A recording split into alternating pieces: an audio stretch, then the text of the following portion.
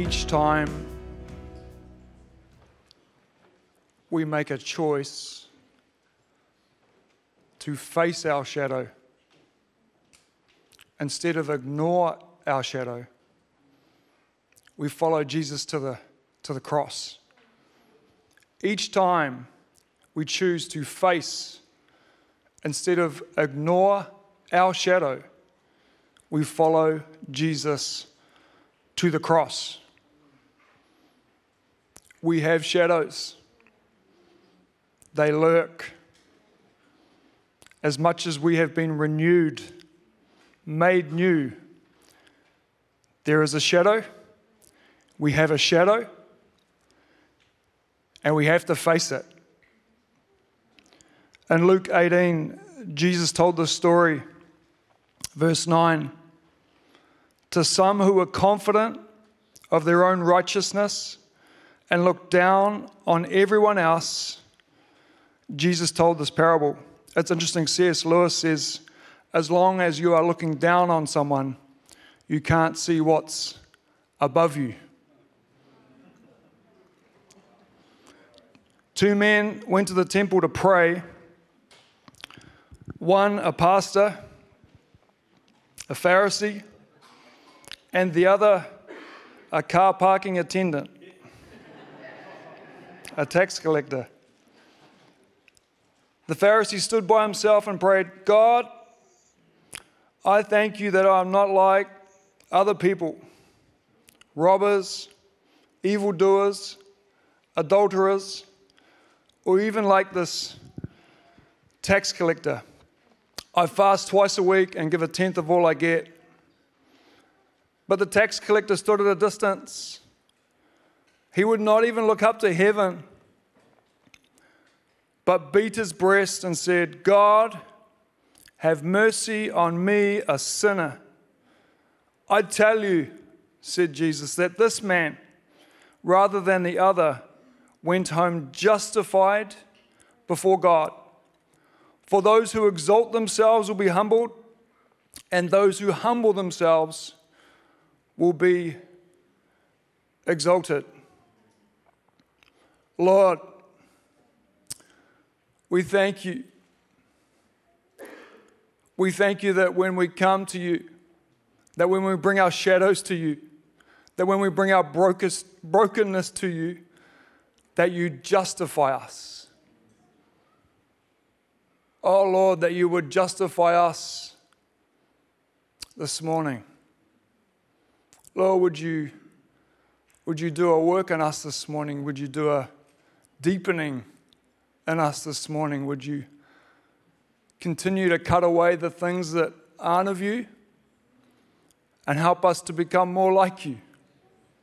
Lord, I pray that whatever words this morning that are of you, would they land? Would they stick? But Lord, anything that isn't of you, would it be forgotten? Amen. I've never felt more alive than in 2003. Brought up in a Christian home, wonderful parents. Went away to Otago University, slowly but surely drifted away from what faith I had and found myself living a life far from God. But in 2003, God turned up in a really powerful way. He reordered my life. He resorted my interior part of who I was. He cleaned up my speaking. He sharpened my conscience. He humbled me. And it felt good. It felt really, really good. However, even though I had come to Jesus and been justified, there was still a shadow lurking. There were still parts of me that brought death and weren't of God. There were habits, there were ways of thinking that still kept tripping me up. In 2006, I got married and I realized just how much I was still being tripped up. Anytime you get married, not that you want to do it more than once, anytime you get married,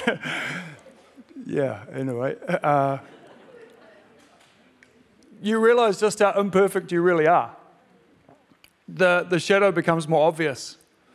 And I remember knowing and being even more conscious and aware of the shadow in myself and in our marriage, that there was just parts of me that I knew weren't of God in the marriage, that couldn't stay there, a shadow that just kept lurking. And I remember once I was at the gym, and I saw a woman, and I looked at her how I shouldn't. And then I left the gym, and that woman stayed in my mind. The image of the woman, I went to places in my mind that I shouldn't have, and it began to drag me down. It began to affect every part of my life. I began to feel guilt, I was shame. There was a whole lot of things about that process of thinking that were incredibly unhelpful to my marriage and to my soul. And even though here I was living this life of following Christ and being an upward standing citizen, there was the shadow lurking. And in this particular instance, a real shadow lurking that began to drag this part of my life down. And there was a lot of power in it, and I can't begin to express fully what it was doing to me, other than I knew that I needed to do something about it, but I didn't want to do anything about it because I wanted to hide it. I wanted to hide my shadow. I wanted to present myself a certain way, to keep my image a certain way, and to not do that with the shadow would mean that would affect the other. I knew what I needed to do. I went to Kirsten and I confessed. I said, honey, this is what's been going on for me. And she's secure enough, whole enough to know that that wasn't about her. That was about me. And she saw me, she listened, and she prayed for me. And I was broken. I instantly experienced grace, cleanliness. Whatever had a hold of me was broken. And it was powerful. Even though I had been justified, paid in full, as Jono just talked about, every sin paid in full, in order to find progress from this, it required me to do something about it. I had to face my shadow. Why do we all continually hide our shadows? What is in us that continues to keep the parts of us that we don't think are okay or we know that aren't okay? Why do we keep them hidden in the background? What is it that is in us? What is in it that stops us from letting other people know about our shadows? In Genesis 3, verse 6, the beginning of creation, is a man and a woman in the garden. And in verse 6, it says, when the woman saw that the fruit of the tree was good for food. Don't read into what I just said. We're not blaming anyone here. Maybe just a little. I digress.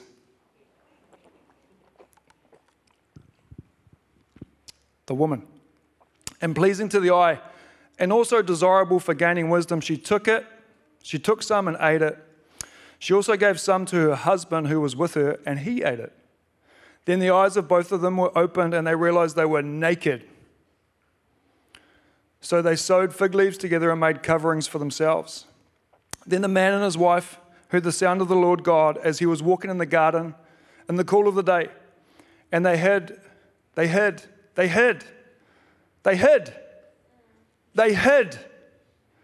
from the Lord God among the trees of the garden.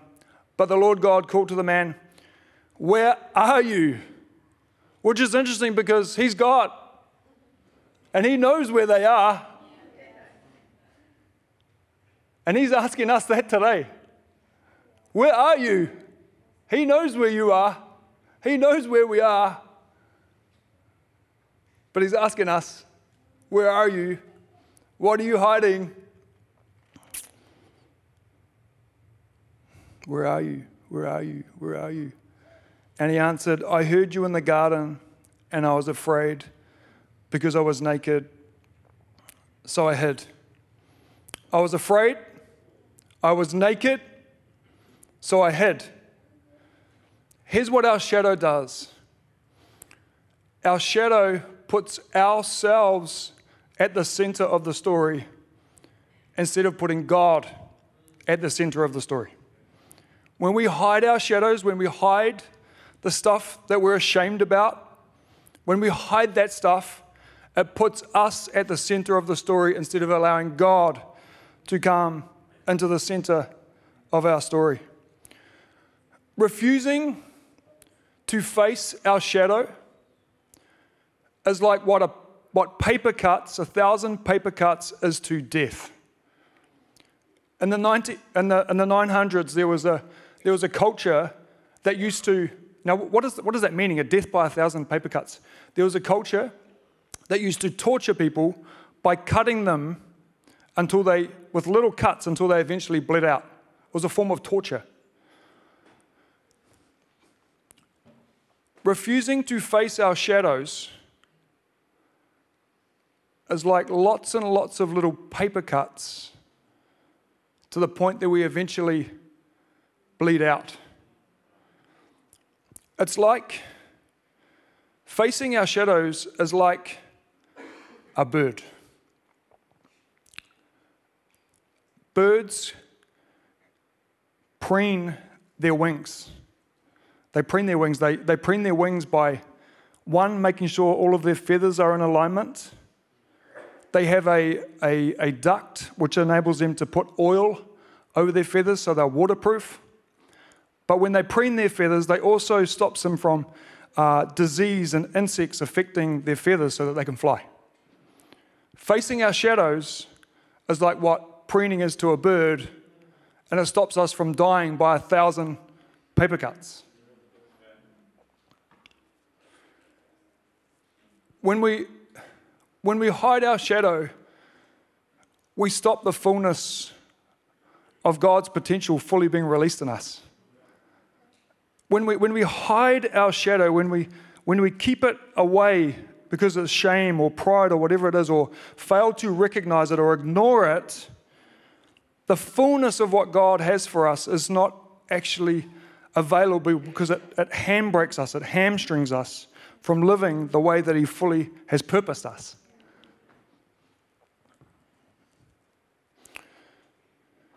We all have a shadow, and our shadow is sin. Romans 3:23 says, "For all have sinned and fall short of the glory of God." The other part about when we hide our shadow is that it's like when we talk down our sin, then we end up talking down God's grace on our lives.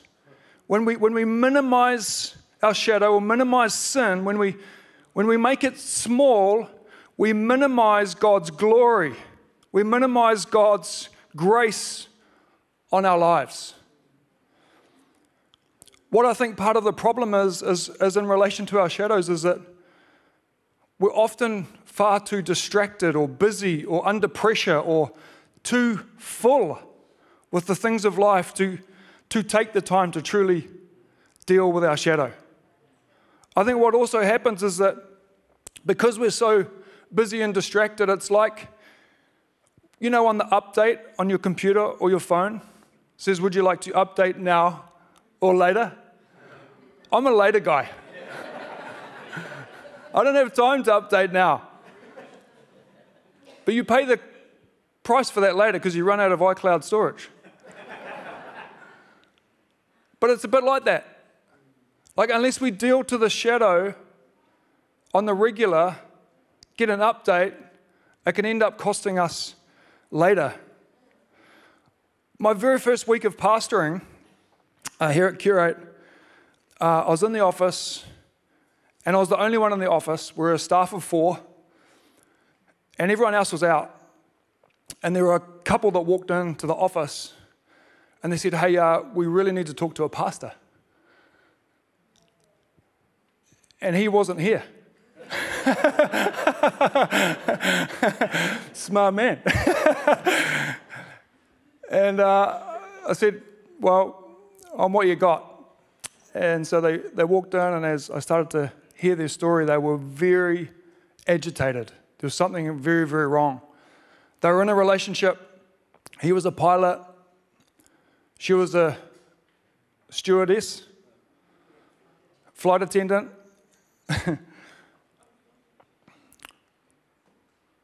This woman was not his wife. And he was having an affair. This woman, not only was she not his wife, but she was at the point of committing suicide. Because he had decided that he knew that what he was doing was not right.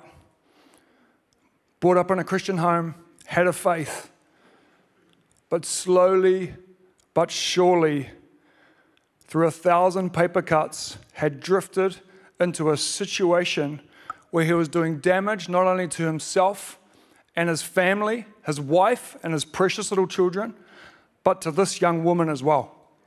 His shadow had caused him to arrive in a place that he had absolutely no intention of arriving at. And now he was on fire. And he did not know where to turn. It was 1,000 little decisions that brought him to this place, ignoring his shadow, not confessing, not actually getting real about what was going on with him, resulted in this. And we see it all the time, don't we? Pastors that fall, moral men, good women that fall, that make immoral decisions. They don't just arrive there in a moment, they arrive there over many, many thousands and thousands of little decisions. There's a lot at stake.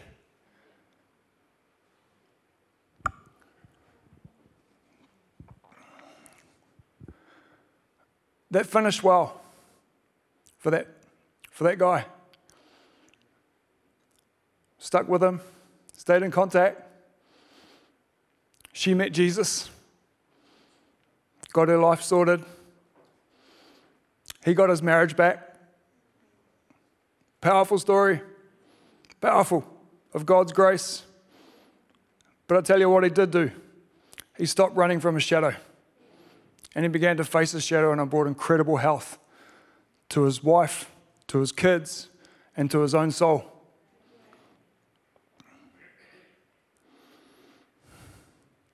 If we're not facing our shadow, we can end up being dishonest in 3 core relationships. We end up being deceived in our relationship with God, with ourselves, and in those relationships which matter most to us. Unless we seek to break the negative patterns from perhaps our families of origin, from our cultures, from the way that we have been living, we will be forever hindered from fully following Jesus. So what do we need to do? Have a little drink of water. So what do we need to do? I think a big part of it is that a lot of our lives go unexamined. A lot of the time, we're so future-focused, we're so focused on what we need to do that we don't actually spend a lot of time reflecting or thinking about our past and how that is inadvertently affecting our futures?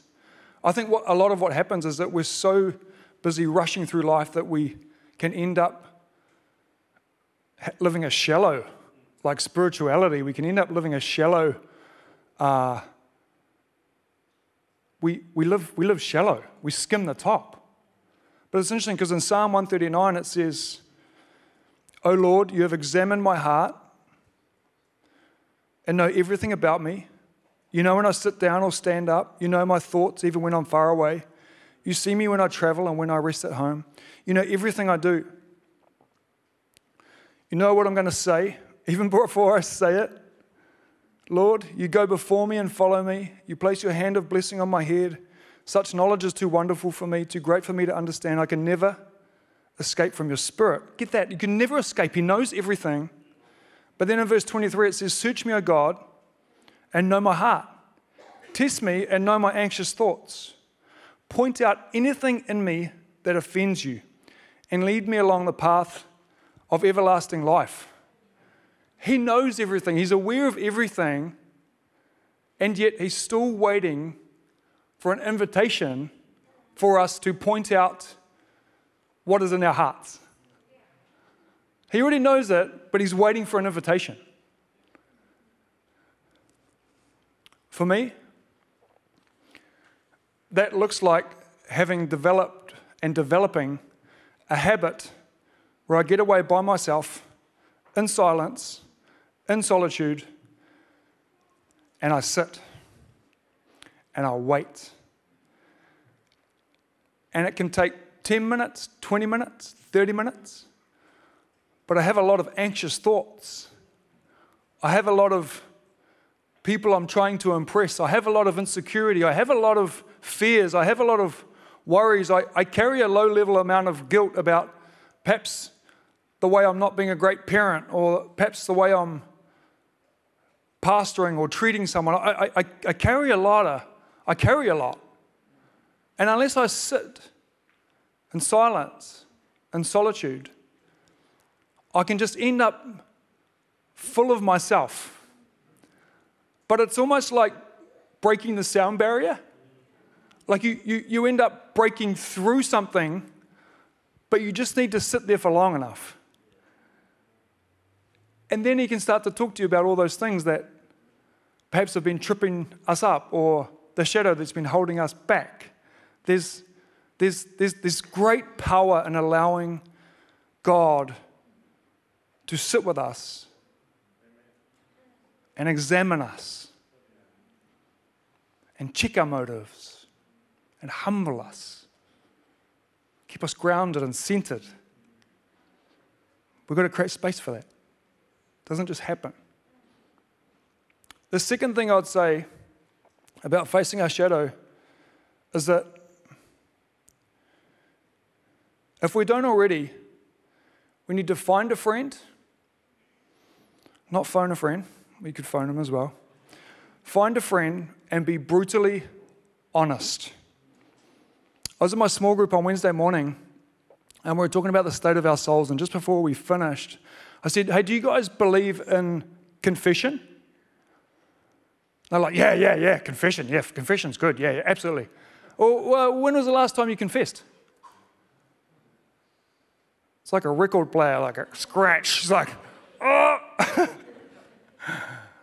And it's interesting because there's great power when we stop and get with a friend or someone we trust, and we get real and honest and brutally honest about what's really going on with us. The Catholic Church, for many centuries, and still do now, have a rhythm of confession. And it's there for a reason. And it's really powerful, and it continues to change the way that we operate so that we can fully experience the life He has for us. When was the last time you confessed? Is there anything even this morning you're like, man, I need to confess that? That's an alarm to confess. That's right.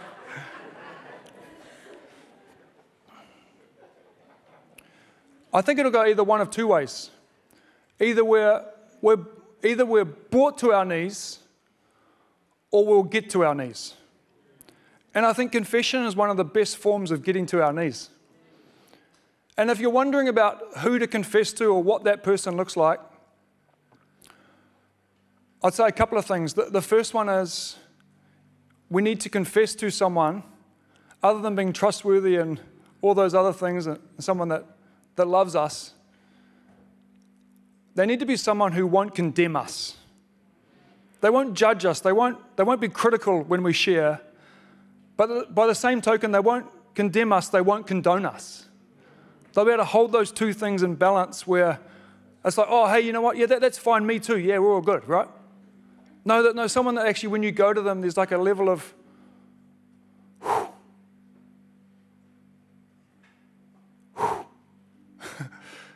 here I come before you, Lord, with this person to share what's really going on for me.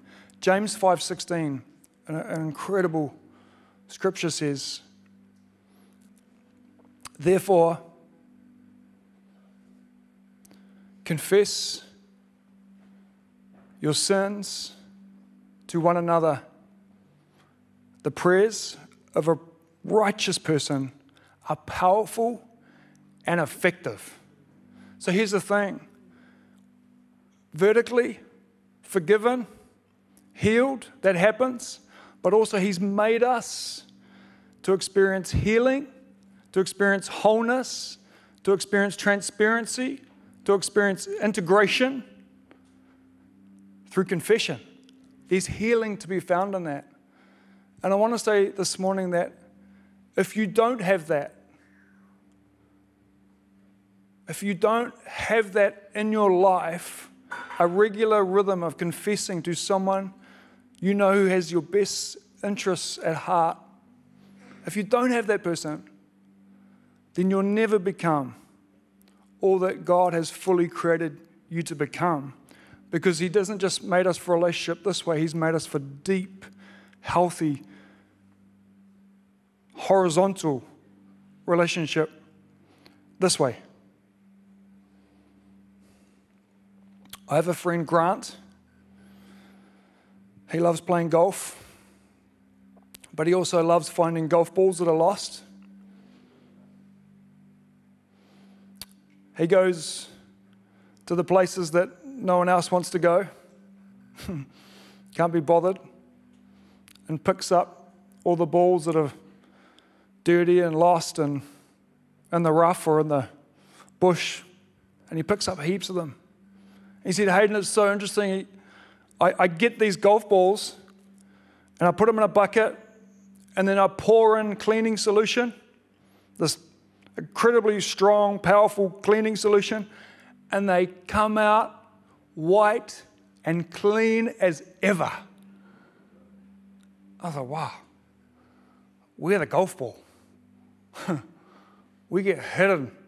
We get head into strange places. That's unhelpful. We get lost. We get dirty. Stuff gets sticks to us. But there's great power when we allow God to come and clean us.